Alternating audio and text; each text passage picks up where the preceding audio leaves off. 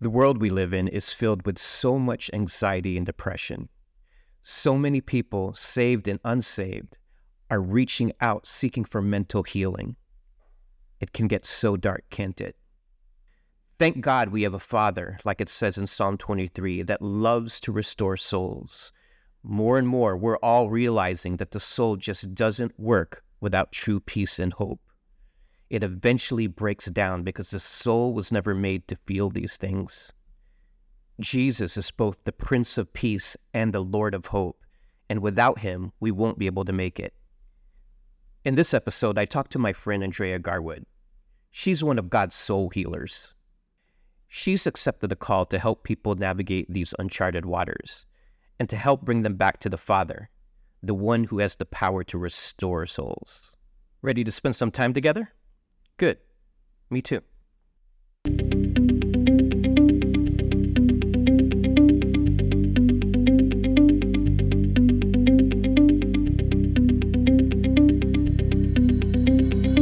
Hey, welcome to Chasing the Kingdom, where our goal is to provide hope and wisdom for spirit-led entrepreneurs. I'm John Bilawit, and I believe God wants to use entrepreneurs to make the world better. Romans 8:19 says that the world is decaying and groaning for the revealing of God's sons and daughters. And that means the world needs you. And there are problems that can't be solved until you step into your God-given identity. If you want to stir up those gifts, then you're in the right place. Let's get hyped up for today's show.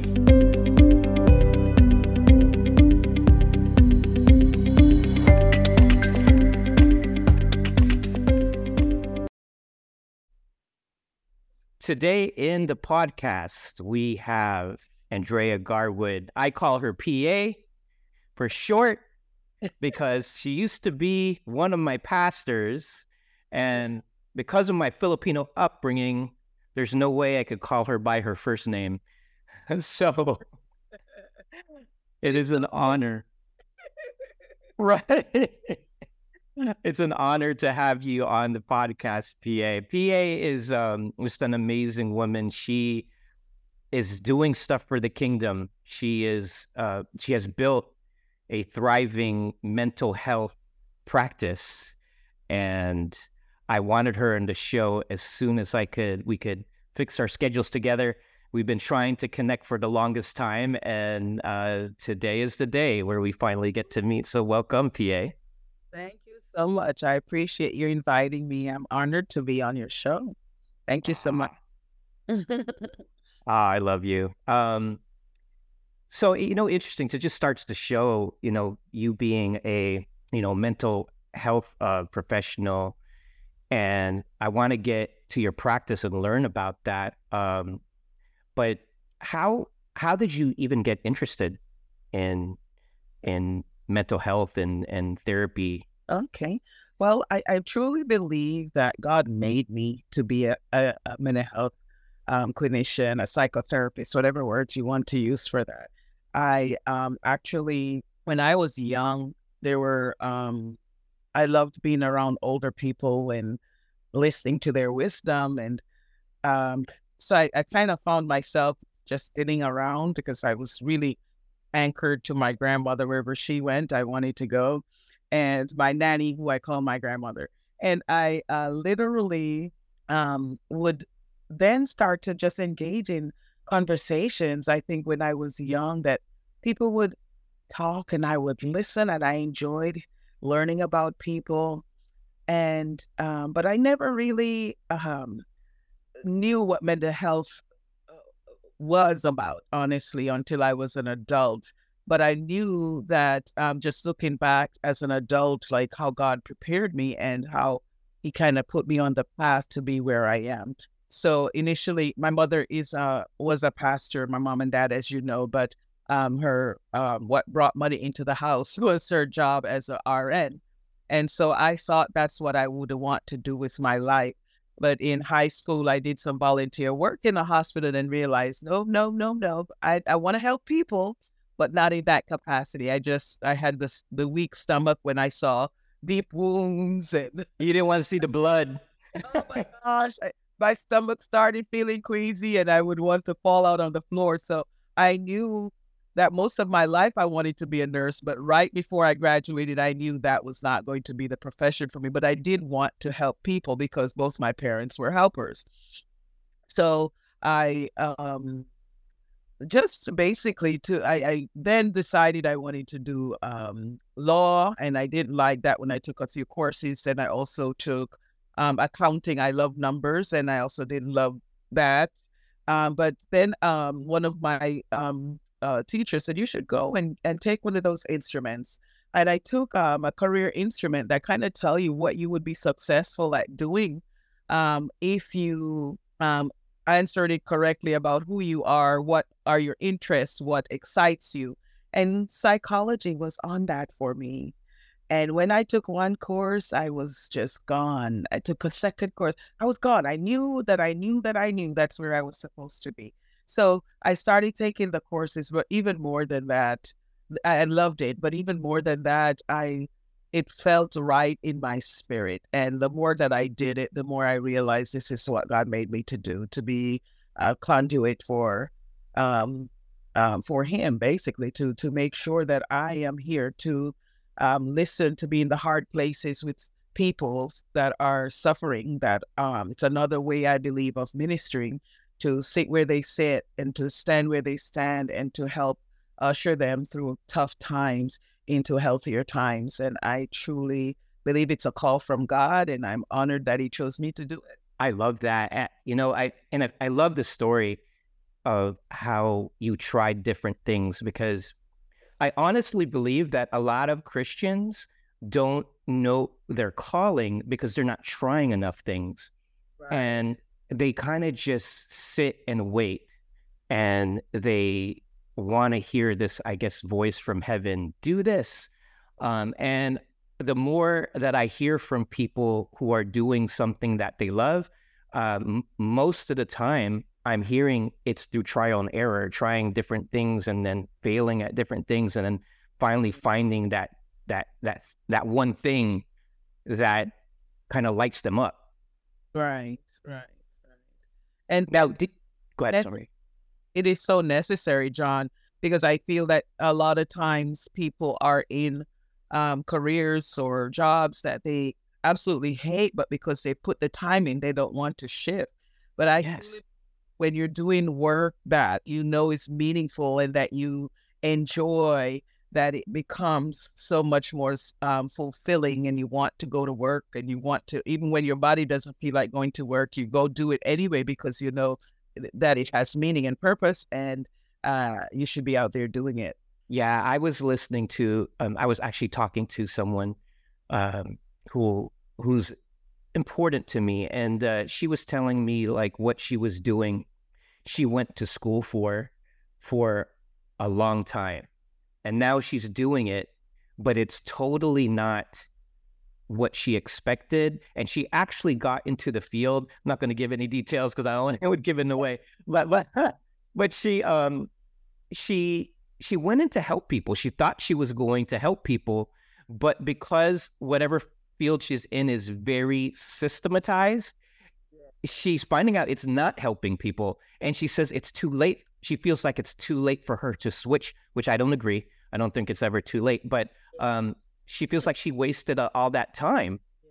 But I don't believe time is ever all wasted. I think the millennials and the Y generation, all of them are teaching us that we had to think out the box, use that education, and create something that's not so system driven, and something that other people may want to do, because you have the education, but it doesn't have to look like everybody else looks.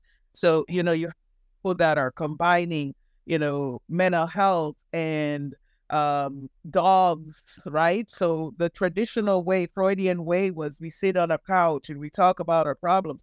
There's so many different ways a mental health provider can, just using my own profession as, you know, and animal therapy, equine therapy, like using animals as part of that process. But I mean, I'm sure a clinician sat down and go, this is boring, sitting in an office and just sitting here talking. Let's spice it up, because I know my animals can bring joy and help to bring healing.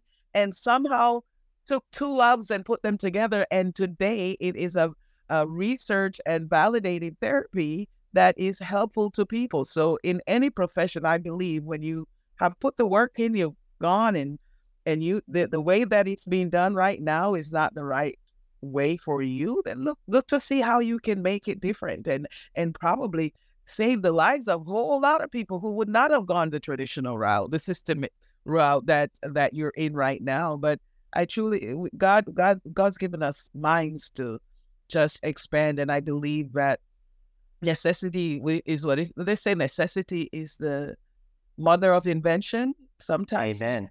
you might be the inventor.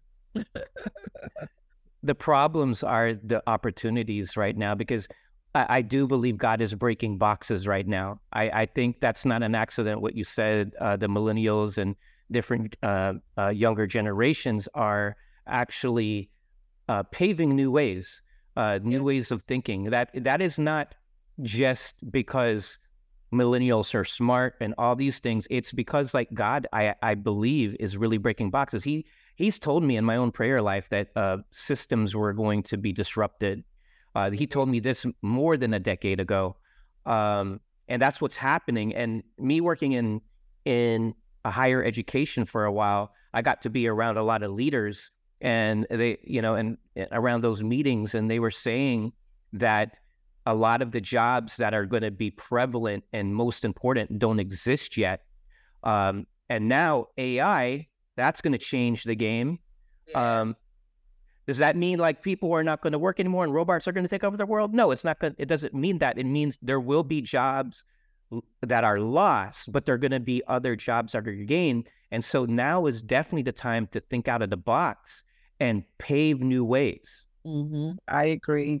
And people are looking to fund that as well. When you think about it, people are looking for the non-traditional, especially the younger generation. They're not.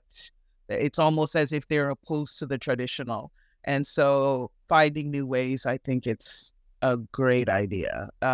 For instance, in mental health, there are lots of therapies that are not necessarily guided to communities of color. They're more towards mainstream communities. And for a while now, there's lots of folks that are coming up with research that, is non-traditional. We might go out, like I worked with indigenous family, and so I had to do some research on what's more effective with that population. And they have some great things about forest therapies and I just a lot of different things that's more geared toward what they're comfortable with. The different traditional therapies would not be interesting to most of those people in that population. And so we have to think out of the box if we want to gather folks that are unlike us, or to be effective in reaching folks that may not necessarily do things the way that we do it normally.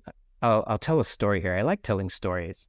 So years ago, a while ago, Andrea was having problems with her stomach, and it got to the point where every night she was crying because she was in pain and she no longer wanted to eat. She was only eating for function. She didn't enjoy eating anymore. And I had to watch her cry every night. And so she went to the doctor and they did the test and they told her, it's in your mind. There's nothing wrong with you. We did the test.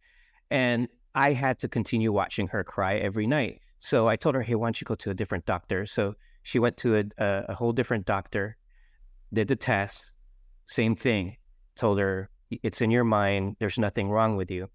I got so frustrated. I looked for a doctor myself. I made the appointment. I went with her to the appointment, and I talked to the doctor, and I was like, listen, you're the third doctor that we're being told that it's in her mind, but I have to be the one who watches her cry at night, and I don't want to do that. I want you to put her into the hospital, and I want you to put every test that you could think of, because I want to find out what's wrong. Stop telling me it's in her mind, And so he did all the tests. I think she was hospitalized for 2 days. and it came back all negative. She was fine, and he was like, "I'm sorry, I don't see anything wrong." We felt so dejected. Um, I felt so helpless. I couldn't even help, my wife and to get better, and so there was one person in the church who saw we were distraught, and he went to us and he said, "Listen, I don't know if you believe in this thing, but I know a Christian herbalist, and if you're willing to try, I could set you up with her." And I said, "Absolutely." So she was like in Kissimmee, so we had to make the long drive over there, and within 20 minutes, she diagnosed. She said, "Oh yeah, it's the preservatives in the food you're eating," because she like asked us, like she knew the questions to ask, what we were eating, all this stuff. And so she told us, "Stop eating this, stop eating this, stop eating this, and take these things." And she gave us some supplements like acidophilus and all that stuff. And she called it Candida, I think is what she said it was. And within 2 weeks, the pain disappeared, and she has never felt that pain since. And again, this was like, gosh, probably 15 years ago. But I say that story because that was an eye-opening experience for me, that you can't take anyone's word without thinking critically, especially with your health, and that there are teachings and systems that don't take everything to account and can't help everybody. So I'm wondering if you're finding in your field, are there things being disrupted, new things that are being learned, that maybe things like old systems couldn't help, but now people are getting helped with? Yes, I think every day we're learning new methodologies, right? And for instance, I just looked at and I got certified to do EMDR therapies, which is eye movement desensitization training, reprocessing training, and it's a new way that if somebody's looking from outside may go, "This is weird. What do you mean? If I move my eye a certain way, it's going to help me resolve trauma?" But it is so effective. Lots and lots of research that's there. But if you're a person that I'm not doing any of that weird stuff, you might not get the help that you're needed, because what EMDR is most effective is to be able to take the sting out of traumatic experiences, the memories of traumatic experiences when they don't get resolved whenever you'd experience it, whether it's in childhood or in adulthood. And so there are lots of new therapies that, as we think out of the box, if we're willing to try it, it will work. Dialectical behavioral therapy, it's another one. There's lots of new methods again, but are you sometimes, because let's say for instance, stay on EMDR, it's me either moving hands or having an instrument that moves back and forth, and your eye has to follow my hands or the instrument back and forth, and the shifts of how your eye goes up or down or from side to side is what helps the brain to reprocess. And we do some other things with that as well. But if someone's looking on and going, "That's cool therapy, that's not going to work," this is research methodologies, right? So if it's not something that you're willing to try, you're not going to get the help you need from it. But there's lots of different therapies that's helpful. And it's just who's willing, whether the clinician is willing to take the time to go in and train and master the skill and then offer it to the people that they're serving. Or they can just continue with what they know works from the old traditional way, which also works. Yeah. But there's also quicker methodologies that could get you from A to Z in a shorter amount of time than the traditional. So it's out there. It's just for us to go get it, right?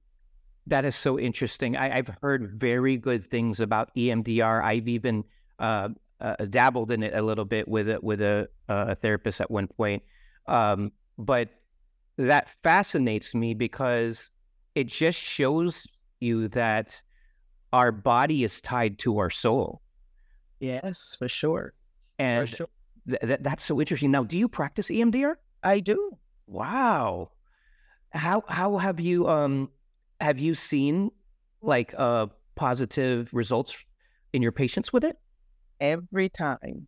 There is one. I have to say there was one person that it after we began the process the first time we tried to do it, she just she said, "This is too weird. I don't want to do it." But it's not because she actually followed the protocol and then it didn't work for her. It was because she thought it was too weird and didn't want to participate in it. It's following a finger because it's during COVID, and we were doing it over online. So the best way to do it is kind of use your fingers for the camera. And she just thought it was too weird and didn't want to do it. But every other time I've used it, it's worked. It's Wow. for each of my clients. Yes. This week I used it with 3 individuals, and every time it's tough work. It's not easy because we're dealing with traumatic events, right? But when we put the work in and we stay the course, it is effective. And whole there's a plethora of research. If someone wants to go online and just look up EMDR research, it'll be there for them to see. It's effective. It's not cool therapy. It actually works if we do it the right way. That is so amazing. Yes. You know, I go to therapy. I believe in therapy. I believe everyone should go to therapy. You know, we should take care of not only our bodies and our spirits, but we should take care of our souls. And you know my history, dealt with a lot of abuse, and there's been a lot of trauma in my past. One of the things that as I've gone through a lot of healing, I was thinking about this recently, how in the past, it was very difficult for me to look someone in the eye. And I noticed recently that I have been looking at people in the eye all the time and actually enjoying it. And I was surprised because I was like, oh my gosh, you know, the therapy's working. It's like I'm able to do it. And so I'm wondering if that has something to do with it, you know, because EMDR, you're positioning the eye, and the eye follows, you know, the signal, whatever you're using. Is it like, does that have to do with it? You know, is it really because of my eye positioning, or maybe the healing that I've gone through has allowed my physical body to move how it's supposed to? I'm just thinking out loud. I won't necessarily say that has anything to do with the EMDR, but it definitely has to do with trauma and how we perceive ourselves and perceive others. A lot of times, people who have been traumatized fear others. They because people are not safe, right? And so it's easy. I'm not looking directly at you. I'm not focusing on the entirety of your lack of safety for me, so I can stay here longer because I don't have to look you in your soul, because the soul is scary for me. So a lot of times, people who have experienced trauma or deep hurt or pain, it's easier for them to look away instead of looking and focusing, because it's a way of surviving, right? It's a way of protecting their own self. And as we work on and we heal those wounded places, we are then allowing ourselves to know, okay, I am able to stand in this. I'm able to look and be 100% in this moment with this person, which eye contact is one of the way when I'm teaching communication. That's one of the things I say, have eye contact, because it helps you to read facial features, facial expressions. It helps you kind of understand what's coming at you, the messages that are coming at you better. So if you are looking directly at the person, you're able to understand. So maybe as with text, you know, we can read a lot into text a lot of time because we can't hear the tones, we can't see the expressions. We're kind of reading into it. When you're looking at someone as you're engaging with them, you're capturing not just the verbal messages, but the nonverbals. And nonverbals give us a whole lot about communication. And it's not just the spoken words. You're speaking my language. I am loving this because I actually have conversations with God about this, because you're right. That is why I haven't in the past been able to look people in the eye, I did not feel safe. I honestly felt like every time I walked out of the house, because my dad was so abusive, and it was just an everyday thing, when I stepped out of the house, I felt like someone was going to jump out and hit me, right? And as I got healing, it's like I start to feel safe. And that's why I actually love looking people in the eye now. It's just an enjoyment for me, partly because I feel free. And I have been having conversations about God. What was it like? What was it like in the Garden of Eden before sin entered the world and told us we're not enough? Imagine Adam, imagine and Eve being so aware of themselves and their value and not needing anyone else to tell them that they're valuable, but you just had this oneness with God and knew that you were important, knew that you had something to offer other people in the world. No shame, no guilt, just total, complete comfort in your own skin and having this relaxed confidence. Imagine being able to walk like that in the Garden of Eden, and imagine the peace and the comfort and the joy that you were feeling. And so like I have conversations with God like this, and I'm like, God, I want that. I want to get over this trauma in my life, and I don't want to be afraid to be hurt. And I want to have the freedom to love freely like you intended me to love. Amen. Don, you taking me out the garden right now. I'm gonna have to talk. Just be in it like you're describing. It is.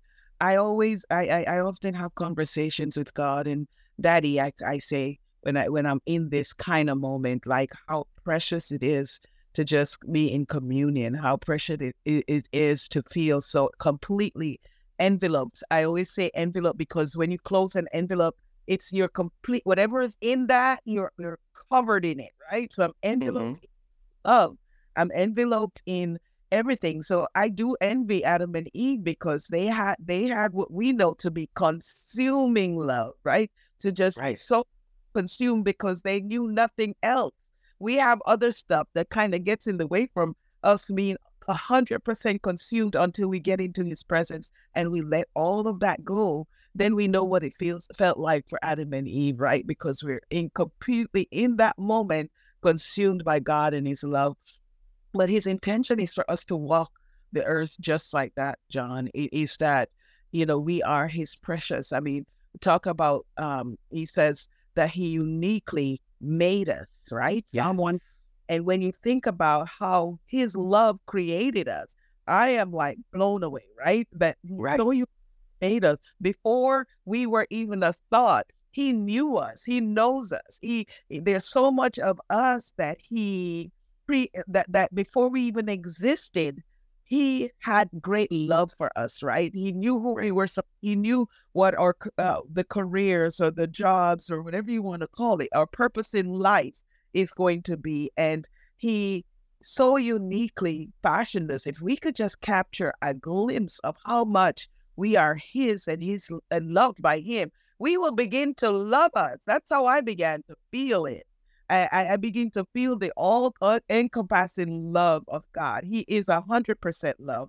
And I began to allow myself to experience that just because he loved me first. I must be so beautifully made and wonderfully made. And I'm a good daughter because he's a good father. And I'm like him. I am peace because I'm like my daddy. I am love because I'm like my daddy. I am joy because I'm strong. I am smart. I have wisdom. I am like my daddy. And I love my earthly daddy. He had a lot of wisdom and he gave me a lot. But John, the daddy God, I could run around this house right now and just. I am feeling the Holy Spirit right now. My hairs are up and I am feeling this energy. Let me tell you something. So I I have been in since 2020.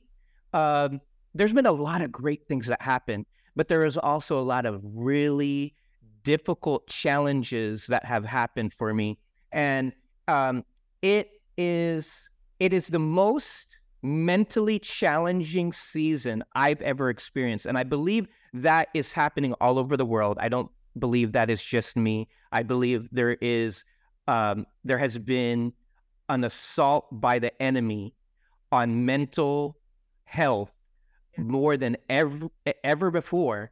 And I, you know, I'm hearing it from everybody, because before 2020, you didn't really hear about mental health commonly between, like, at least not in my circle. It's not like it's something we talked about normally. Now it's like regular. Everyone is talking about mental health. Everyone is watching about mental health. I don't believe that's an accident. But despite these challenges, it has been an opportunity for me. And I've worked hard. I've worked really, really hard to self-reflect and to get help and to really, really change. And I was talking to someone again recently, and this person was like, I feel this energy coming from you, and it's not normal, and it feels good. And I knew it was the Holy Spirit. I knew it wasn't me. And I knew that it was because of the work that God has done on me internally. And I've come to realize that how we see ourselves and how we treat ourselves affects how much love we could really receive from God and then give out. And I knew that that person was feeling the flow that was now able to come through me because I was letting God mold me. Amen. Amen. And COVID was a big, when I hear people use the word reset for many different reasons, but it's certainly, the world was reset during COVID, right? A lot of therapy online prior to COVID. And I think it was God's, those of us who hear him and follow him, his way of moving us more towards where he wants us to be, right? And what you talk about is understanding it, because it's a pandemic.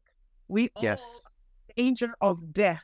And that normally brings us to our knees. It all normally brings us to therapy. It normally brings us to God. When anything brings us to our knees, the fear of death, the fear of losing loved ones or having lost loved ones, or family discord, or losing jobs, all of it's highly, it's a great chaotic stirring, right? And part of that is either you run to God, you run to loved ones, you run to friends, whatever. But hopefully the Christians ran to God, right? And so, and we understand that we are mind, body, and spirit. That's my little tagline at Healing for the Mind, Body, and Spirit. And so part of what we needed to do during that time, and I tell you, there are lots of people and clinicians that may have taken time off, but I could not in good conscience take time off, John, because we understood that even though I'm not going through what my clients are going through, but in this moment I am. But they also, like nurses, you can't just say, hey, but my family needs me too, and I'm going to stay home. You need to show up at work. You need to show up, because you're a critical part of the process right now because of the tragedy that's happened all around. So it was necessary for a lot of people to begin to seek out help who may not even have wanted or thought about therapy before. And we had to stand and be there. But it also was an opportunity for people to really take a look, do some introspection, take a look at, where am I now? What can I change? What needs to change? Because there were heightened anxieties where people were probably able to manage it before, but now it's so overwhelming, I don't know. So let's get to the root of that. Why did you even try to live with anxiety in the first place? Why did you even try to live with depression in the first place? Let's look at why this is here, and let's try to work on those issues so that, or those problems are that trauma, anxiety, depression, post-traumatic stress disorder, the top three mental health issues in this country, right? In most places. What were the three things again? It's depression, anxiety, and post-traumatic stress, PTSD. You know, that is so freaking incredible because, Pastor, I'm seeing it all over the Bible. Like, be anxious for nothing. Yes. Like, yeah, do not. It's all over the Bible. It's like one of the things that the most prevalent things that God says is have peace, have peace. You know, like even Gideon. I just recently read the story of Gideon. One of the first things that God said to Gideon was like, have peace. Yes, yes. And Joshua, be strong and courageous. It says, be anxious. And all through the scripture, it talks about focus on that which is good, lovely. And if you're not able to do that, get help so you're able to do that. There's a reason, right? Because the Bible says the battlefield is in the mind. Right. I have my own childhood trauma, so I'm very familiar with pain and trauma. And so if trauma takes away the naturalness of who we are. Right. So, for instance, you may be hardened because of trauma, but normally you are truly a soft, kind, loving person. But because of the trauma you've experienced, you become guarded, you untrusting, unloving, and hardened because it's your way of protecting, right? It's I have to protect myself now because I've been wounded. And so you are no longer functioning as God made you. He made you uniquely, right? And purposeful. So typically things like COVID pandemic causes us to look at, okay, what's the quality of life I'm having here? Here's an opportunity to reset my life and to do something different, to be more of who God created me to be. And that may call me to go and get some therapy to deal with the hurts, the pains, the things that are getting in the way of me being who God created me fully to be, right? And me manifesting my purpose and the plans that He has for me because He made me. And if I can't see fully and function fully in who He created me to be, I got to look and say, God, what do I need to do? And sometimes Christians don't believe in therapy. I have to tell them, read your scriptures. Read your scriptures. Moses had a council. People who counseled him. The scripture says there is wisdom in the multitude of counsels, right? Amen. And so it's not that it's ungodly. God has put people in our lives. Pastors are counselors. There's leaders should be counselors because you're mentoring and pouring into people's life and helping to guide them towards their purpose and their plan. Of course, with God's spirit in you directing folks. But it's therapy is just another means of which God uses to bring healing, just like He uses medical doctors, another method to bring healing to the physical body. Mental health is just another route to bring healing to that part of our bodies we don't see, the part that most affects us, that can damage every aspect of our lives. Because, I always tell people, you see this little scar on my hand? I can remember that scar hurting. I can remember what created the scar. But now when I touch it, it doesn't hurt because it has completely healed.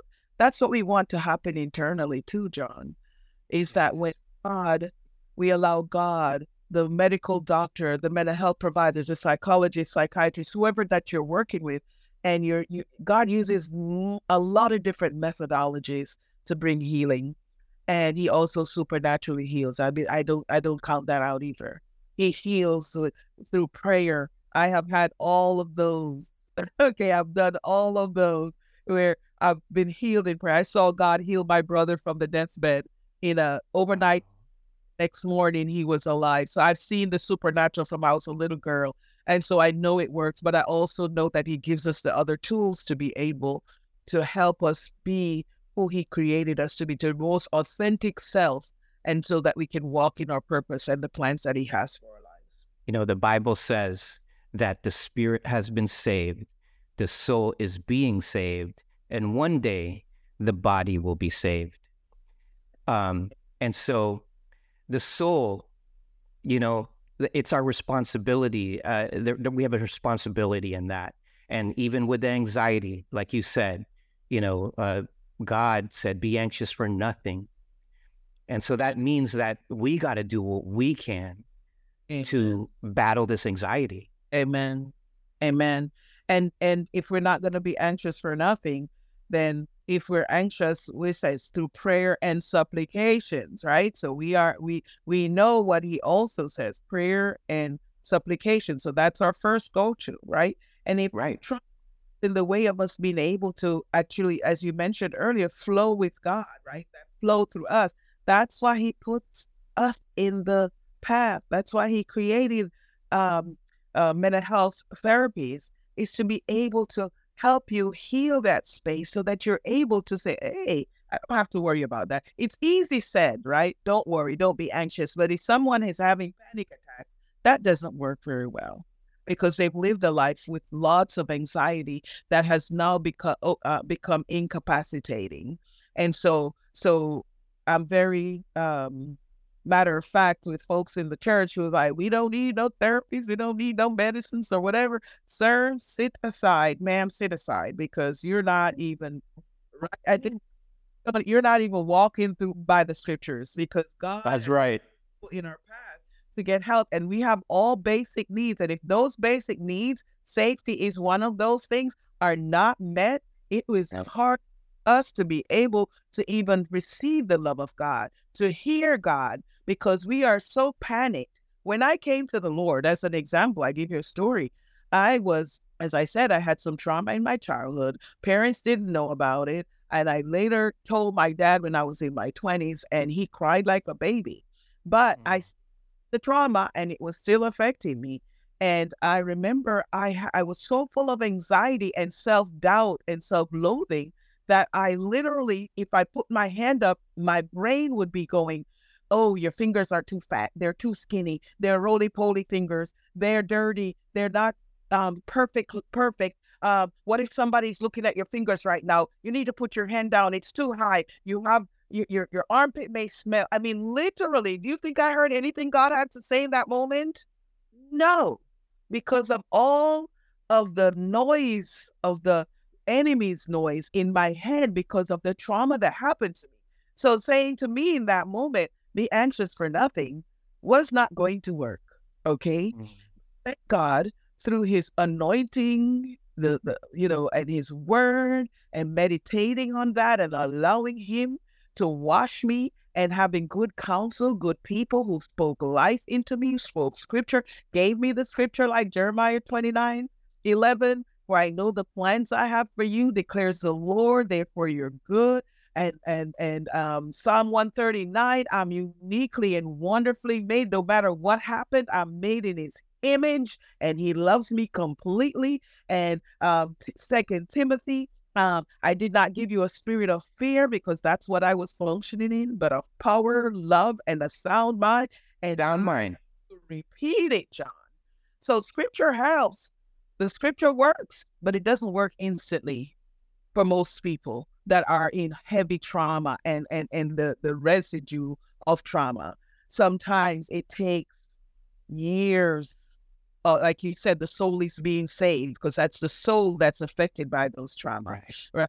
And it's the soul that has to shed that trauma. And God sometimes does it instantly, but my experience, a lot of times we walk through that perfecting walk, right? And we allow that sanctification to continue to happen over time. And that's where those bad habits, those dysfunctional coping skills that we've used, because that's all we knew at the time when we experienced the trauma or the wounding, over time we unlearn those. That's what therapy does, really. It's help you to identify those unhealthy coping skills that you've developed because it was your way of protecting yourself at the time, and learn healthy coping.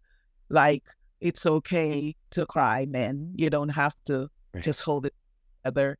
You can literally weep just by yourself, or with some safe people that you know will show compassion and love. And woman, it's okay to not have to save the whole world, and to focus on yourself, and to say, here for your emotional needs, put your mask on first so that you can take care of everyone else. And so that's really a lot of times what we're doing in therapy is helping to just teach healthy ways of coping and be instead of the maladaptive ways that we learned as we were going through the woundings and hurts and pains that we went through. Hey, I hope you liked the show. If you got something from it and want to bless me back, leave a review on iTunes or Apple Podcasts, and also subscribe to my channel. If you want to connect with me on social media, my Instagram is @kingdom.moves. I pray that God gives you hope and that you step into everything He's got planned for you. Peace.